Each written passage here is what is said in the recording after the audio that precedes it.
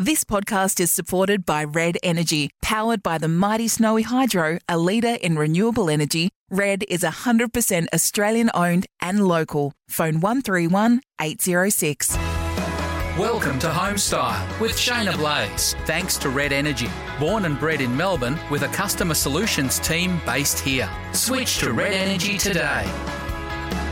And welcome to episode 2 of Homestyle with Shayna Blaze. Thanks to Red Energy, born and bred in Melbourne. That's Red Energy. Shayna, welcome to the show.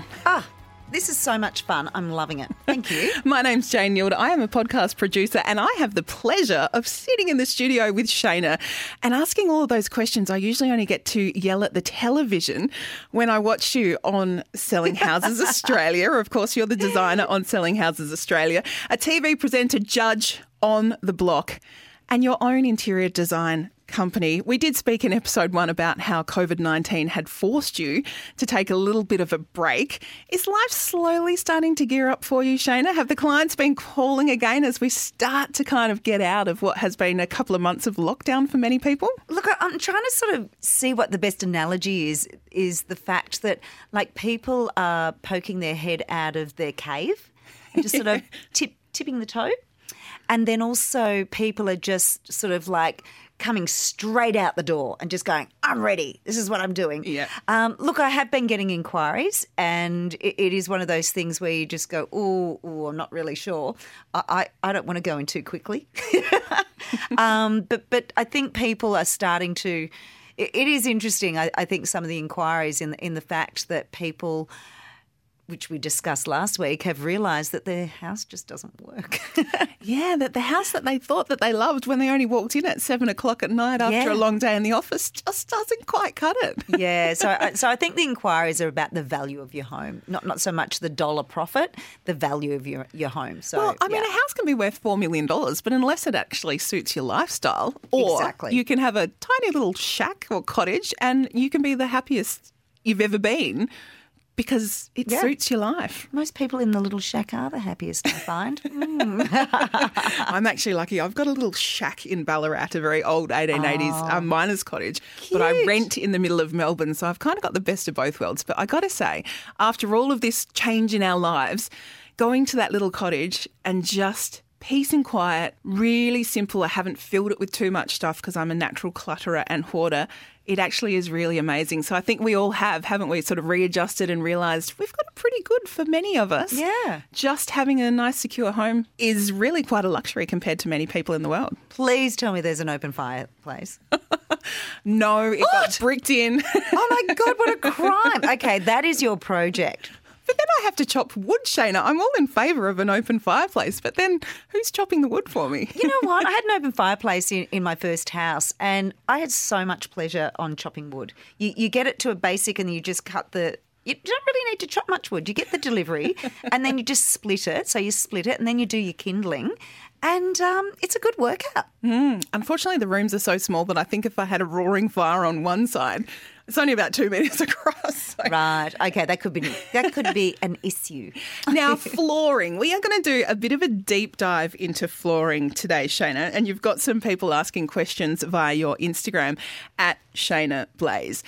Why is flooring so difficult for people to get their head around? Is it because there's just too much choice or because we have these preconceived ideas like me, I don't want to live anywhere without polished floorboards, and we kind of just make it all too confusing? You just hit the nail on the head. So much about flooring. You know, so much of it is, well, what's on trend? What is the best flooring? Because when I put my flooring down, it's got to last, minimum 10 years. Hopefully I don't have to replace it again. Then people see something they love or they've actually had a flooring in the past that they've hated and that it just doesn't work. But forgetting that technology has changed over time. And I think one of the biggest things also with flooring is that people go, I'm just going to do the one flooring all the way through and then it's really simple. And that may not always be the solution. And then some people go, okay, so we're going to have tiles in the entry. I want to do floorboards out the back and I want to have carpet in the bedrooms, but then I want to have vinyl here. So then it becomes too much. And what comes with flooring is every time you change a flooring, it's a line in the sand.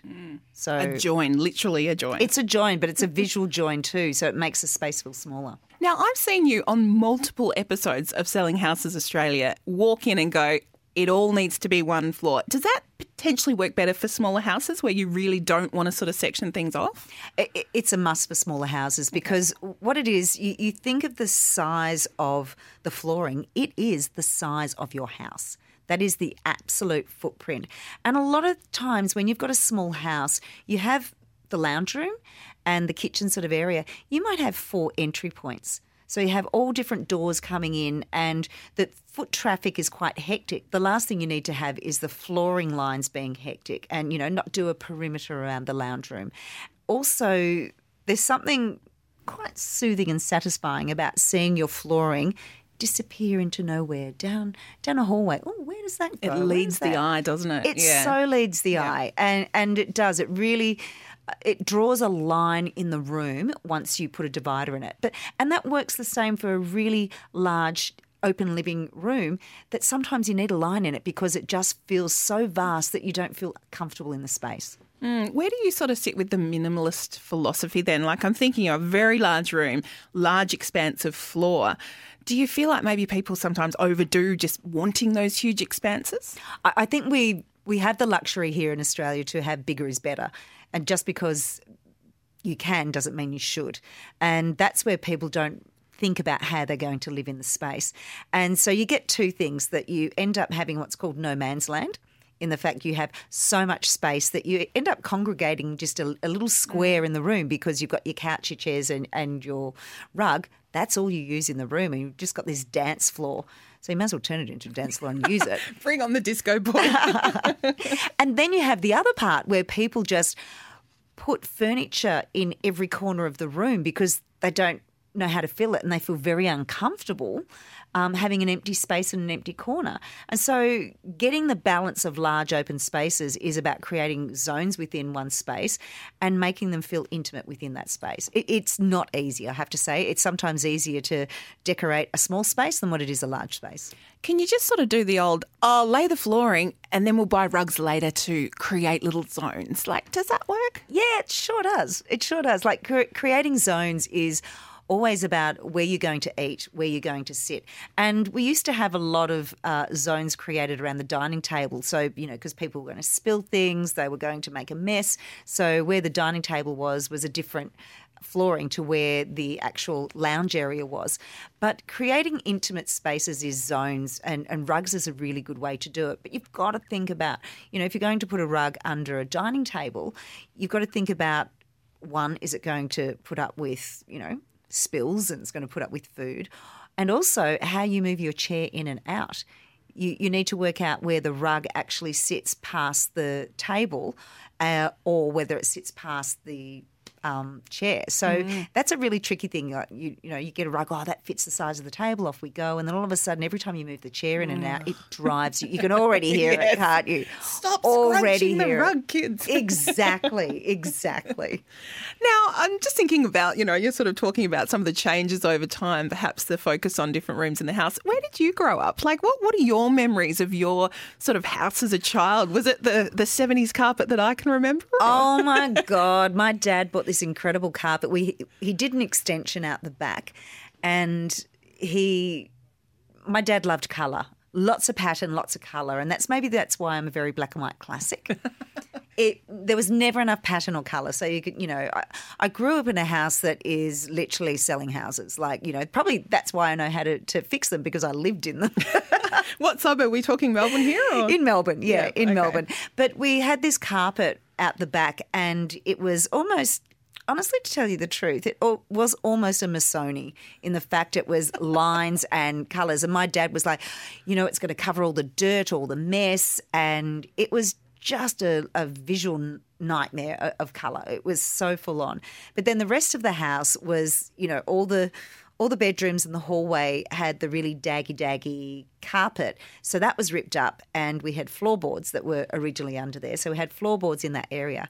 But there was no great heating, cooling in the house. There was only like one fireplace in that room right out the back. So there was actually no heating or cooling in all the bedrooms and a small lounge. Never used to be. I never had central heating until I was really well into adulthood. Exactly. Well, I only ever had it when it was in my own house. Yeah. And then the walls weren't insulated. We only had insulation in the... Actually, no, we didn't even have insulation. I remember as like, maybe 12 or 13, we got insulation. So it was freezing. It was absolute freezing. So we had all these hard surfaces of floorboards. In the kitchen there was lino, and in the back area there was carpet. And not only that, all the surfaces were completely different, and they were different colours, different eras. So nothing flowed. There was no flow in young Shayna's life. But that's the thing, that's what they did, in the 60s, 70s, even 80s, is that you had a room and you treated that room as a singular.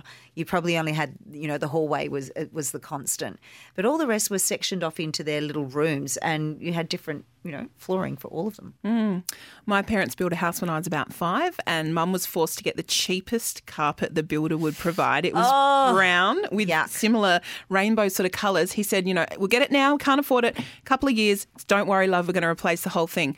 20 years later, that was the hardest wearing carpet I have ever seen in my life, and I kind of almost miss it now.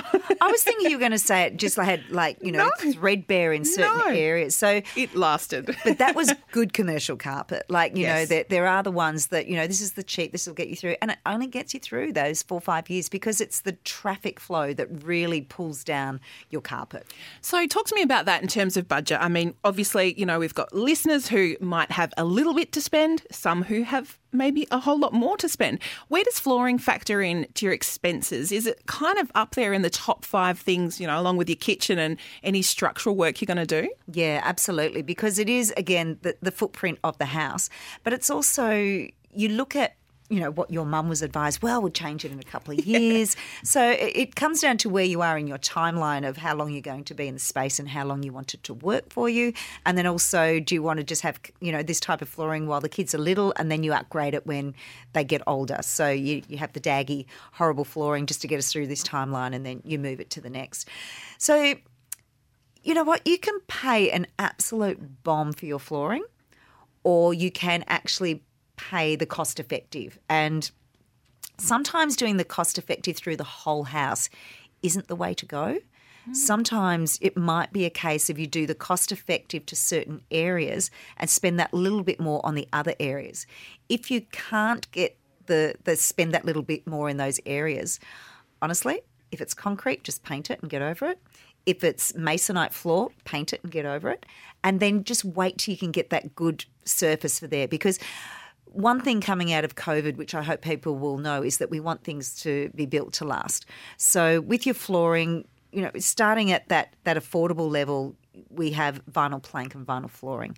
And the technology in that is so different. And a lot of people go, no, we've had vinyl before, we know it doesn't work. And I'm going, it's not vinyl as you know it. Right, so it's manufactured differently. It's got a different feel. The old vinyl I ripped up at my house literally snapped. It was crunchy and very firm and stiff. Might have had some asbestos in there. Now, this is the other thing I learned, because I was took a photo, put it on Instagram. Can't wait to rip up the carpets and polish. And then people started sending me messages saying, if your house is old, be very careful. Yeah. There is asbestos backing on old vinyl, is there? Yeah, absolutely. Well, they didn't, it's like being, told the dream of technology. No one knows the problems until it's been tested over 10, 20 years, unless it, blows up at the time. Like we see with cladding, like all this cladding after 2 years, buildings are going on fire. But with asbestos, it was, the hail of the new material in a world that was looking at manufacturing, plastics and things like that. So it's one of those things that anything that is before 1990 really check for asbestos in not just your walls, but your flooring and also your eaves. It's so important. So that's a really good tip, because, some of us like to just go gung-ho and get started. So I think it is a good reminder that getting a professional in, someone like you knows that. I had no idea. I didn't have a designer. And why would you? And that's the thing. So many people say to me, I can't do what you do, and I'm failing, and all that sort of thing. And I go, well, that's my expertise. Don't feel that you're failing, or don't feel that you're can't get it right because that's not what your expertise. I've been doing it since I was 16. Yeah, you wouldn't expect to walk into a professional kitchen and be able to cook a dish that you could serve to people, could you? Exactly, exactly. You've got to learn the ropes and off you go. So, yeah, I think the affordability is what people look at for flooring, but also the longevity. Now, I always hear you on Selling Houses Australia mention engineered hardboards, am I right? Engineered floorboards? Yeah. Okay, so explain to people who aren't in the industry, what does that actually mean? Does it mean it's actually wood or does it mean it's not wood? It's both. It's both. Oh. So you've got you think you've got your vinyl plank, which is what we were talking about, the hard wearing vinyl, and then you've got your real floorboards, which is natural timber. So you can have pine, which is a soft timber. You can have hardwood. You can have walnut. There's all these different types of timbers, but they leave scratches. And, with your heels, so many people, they'll lay a brand new floor and say, we're having a party but no heels, here's the slippers. Yeah. That sort of thing. So the engineered floorboards came in the fact that it actually is real timber, but it has like a resin. I don't know the actual quality, so don't have a go at me. I don't know the material. But it has like a resin quality into it, and it creates that firmness and that hard wearing that you can't get with just solid timber. Now, a lot of people do love solid timber and they love the pits and they love the softness. So, there's an advantage for both of them. But engineered floorboards is the hail of, timber in the fact it looks like timber. It's got the grain. It's hard wearing. It's warm. It's soft in the fact that it softens a room and the ease of it going down. So you can lay it yourself if you want to. I always, with those expensive properties, unless I've done it 10, 20 times, I just, please don't lay it yourself unless you are so confident because it's not cheap and you've got to get the right underlay for it. You need to have that moisture barrier. Putting an acoustic underneath would be really good. So you've got to look at all those different elements of what you can do with your engineered timber. And like any sort of flooring, there's different variances of quality and expense too. And what are your clients sort of requesting at the moment? I mean, is it something that you're seeing, the polished concrete, which was a huge kind of craze for the last few years? Is that starting to ebb a bit or is that still right up there or are they asking for different things? I've got to say concrete, terrazzo and definitely engineered floorboards. They are the ones. Terrazzo, just back up for that. Okay, so it can be real terrazzo or an idea of a terrazzo. So terrazzo is what you see in the 1920s, 30s and the 50s. And it is that polished concrete, but it's got elements in it. So a lot of the times we would look at polished concrete and do we have smooth or do we have a few sort of bits of gravel through it? That's just polished concrete. Terrazzo is a different type of concrete and also it has real rocks in it. And it's got the flex, hasn't it? It's absolutely often pinky hues from the 20s, just beautiful. Yeah, so we've seen lots of tiles with the terrazzo, but we're actually seeing small sections of rooms and bathrooms with real terrazzo. So they'll be as tiles. I haven't seen anyone pour a real terrazzo floor at the moment, but a lot of tiles that you can do is pure terrazzo. There's terrazzo prints, but terrazzo is something that just you said it beautifully, just like, it just makes you think about, the 20s and 30s and it has a heritage to it. And it was a bit of a worry, I have to say, when the Gatwick was on, it was, working in the Art Deco era, that would terrazzo be a trend that would just blow up and then go away. But people are really embracing it in a different way in a modern environment. And it's not going to turn around and say, that's when everyone was renovating at that era. There's a longevity to terrazzo and anything that has a bit of a classic base to it comes around again. So it's terrazzo, concrete, and a lot of warmer concrete too, because a lot of people are a little bit over the harsh greys. So different colours in concrete. Oh, can you actually sort of add pigments to it, can you? Do whatever you want. I'm not on that trend yet.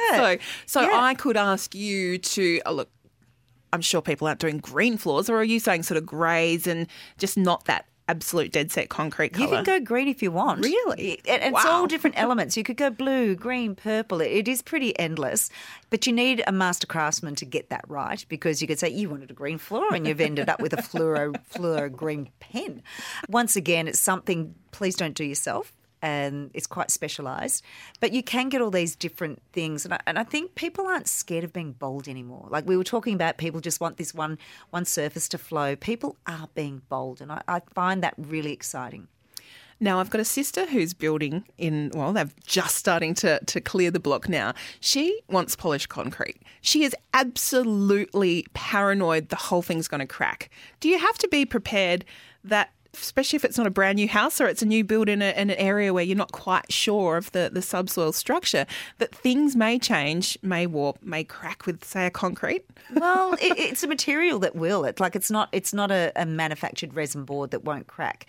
It will crack, but you've got to make sure that you actually have all the joins in there. It's got to have it expand and contract, just like timber does. You've got to have those joins, and it's got to be right. But also that if you're on a clay environment, it's going to crack and it will go back and forth. But you know what? Sometimes if she can get the polished concrete that has the flex in it, if it's a minimal sort of hairline crack, that's fine. But, the big hunk cracks is not going to happen as long as you have the proper expansion joints. And that's where I turn around and say, get the professionals with not just the polished concrete people, but also the builders, work together and what are the foundations of that build to avoid it as much as possible. You will get hairline cracks. That is just inevitable. So sometimes it's going to happen. Yeah. Now, each week on this podcast, which of course is Homestyle with Shayna Blaze, thanks to Red Energy, born and bred in Melbourne, that's Red Energy, we are taking listener questions and you can send them to Shayna via her Instagram at Shayna Blaze. Shayna, I know you've been inundated with some questions. Just a little bit. Over the last week or so. So thank you everyone for listening, of course, and for sending in those questions. You do have the opportunity to ask one of the best in the business, Shayna Blaze, for a few hints or tips. Is there a question that strikes your fancy this week, Shayna? Look, one I love and I get asked a lot in the fact that people are renovating old houses is, what do I do with my slate floors? Oh, slate. Oh. And I've got to say, I have worked with some horrendous slate and some that you actually have to live with. And so there's the double-edged sword on that part, is that sometimes it's just too much to replace it. Sometimes you can't cover it. So anything that's slate that's got that yellow-orange bit to it, no. Sometimes you get the blue slate that's almost like a blue stone that you can work with. And if it's really good quality, it's worth persevering if it suits the ear of the home. If if the slate's going to be in there, it's a house that's sort of 70s, 80s, not really 90s. It might be a little bit of early 90s, but it might work because the way those houses were built and designed was very uniformed and very, simple blocks that you can actually manipulate it to an incredible modernist type home. So if it's really good quality and it has that sort of grey-blue undertone, it might be something to actually go, you know what, let's just reseal it because it's a natural stone. It needs to be resealed. The grout is more like a concrete, so it really will take in stains. So you've got to reseal it. So that might be a good option. And then that's your most cost effective. Then you have the flip side of really only two other things that you can do. So you either jackhammer it up, start again, or you go over the top of it. So slate is kind of that, I described it as sort of knobbly and textured, not like just a normal tile. So can you go over that even if it has quite a rough-hewn surface? Well, that's the thing. So it's more expensive to jackhammer it, but then you get an even base and start again. With an existing slate, there's so many elements about it is that, as you're saying, it's knobbly and it's not even. And I don't know about you, but have you stubbed your toe on slate floors? Oh, my mum had slate for years and cold, dark, horrible. Unbelievable. And yes, uneven. You know what? I think kids under 20 don't really know about stubbing your toe. Stubbing your toe on your flooring, stubbing your toe on the concrete outside, because everyone wore bare feet. Walked out in bare feet. And it wasn't a summer unless you took the skin off your big toe, was it? Or the little strip, the brass strip between the carpet and the slate, and you're always going to knock your And foot a few on of those little nails were sticking up and, so, little shoddy workmanship back in the 70s. So then you've got the other part of like the expense of jackhammering it up, getting rid of it, but then you've got this one flooring that you can actually work through. Then you've got the slate. So you actually have to do what's called a float. So it's a very fine, almost concrete, but almost like a, sort of... Almost like a scree for when you're doing absolutely wet areas, that it settles itself out. Exactly. But self-levelling almost. Yeah, but it needs to be firm. It needs to be firm once it's done. So then you put down your new tiles, you put down your carpet, you put down your floorboards, or you put down your vinyl. On top of that, to get the level, because it's all knobbly, it actually goes to the highest point in the room. So you could be adding, with all the tiles that go on top of it and also the glue and everything in the floorboards, you could actually be adding an extra 30 mil to your floor base, which means you're going to stub your toe even more from room to room. So there's those things to look at. So sometimes it's biting the bullet and working with a slate. Sometimes it's jackhammer. And, you know, you can do that yourself. It's a lot of work. It's dusty. And sometimes it's just not cost effective to jackhammer it out. I guess it's like all things DIY. You need to weigh up, you know, how much pain and suffering are we going to go through trying to do it ourselves when we could actually just call a professional who've probably done this every day for decades. Yeah. Really, you do have to weigh up that cost benefit, don't you? But it's also the same as going in and just knocking out a wall and then starting the project and going, oh. And that's what happens with floors. A lot of people go, oh, I'm just going to rip it up, and off I go. And they rip it up and they go, oh, my God, if I knew it was going to cost that much to replace it, I wouldn't have done it. I would have worked with it. So weighing up the options physically of how much work that you might have to do, weighing up the options of being cost effective, but also the mess. Like it could be a whole week out of your life to get that done. So there are so many things to weigh up on that. At which point you're going to go out and get takeaway every night, go out to our dinner, and you're probably going to spend more just by having to avoid your kitchen for a week. There you go. As we always say, get out your pen, write down everything, then get out your red pen. You know what? It's so old school, but it works because you really have to think about it. And a lot of people do these little spreadsheets, and I'm just putting it out there, writing it and really sort of getting down to it as, you know, a deep dive is so different when you're hands-on compared to doing it on a spreadsheet.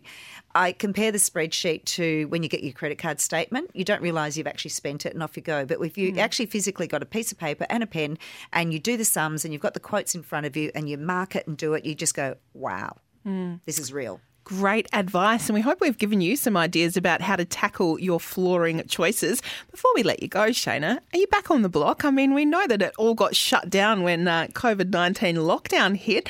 Are you back with the crew? Yeah, we're back, and it's really exciting.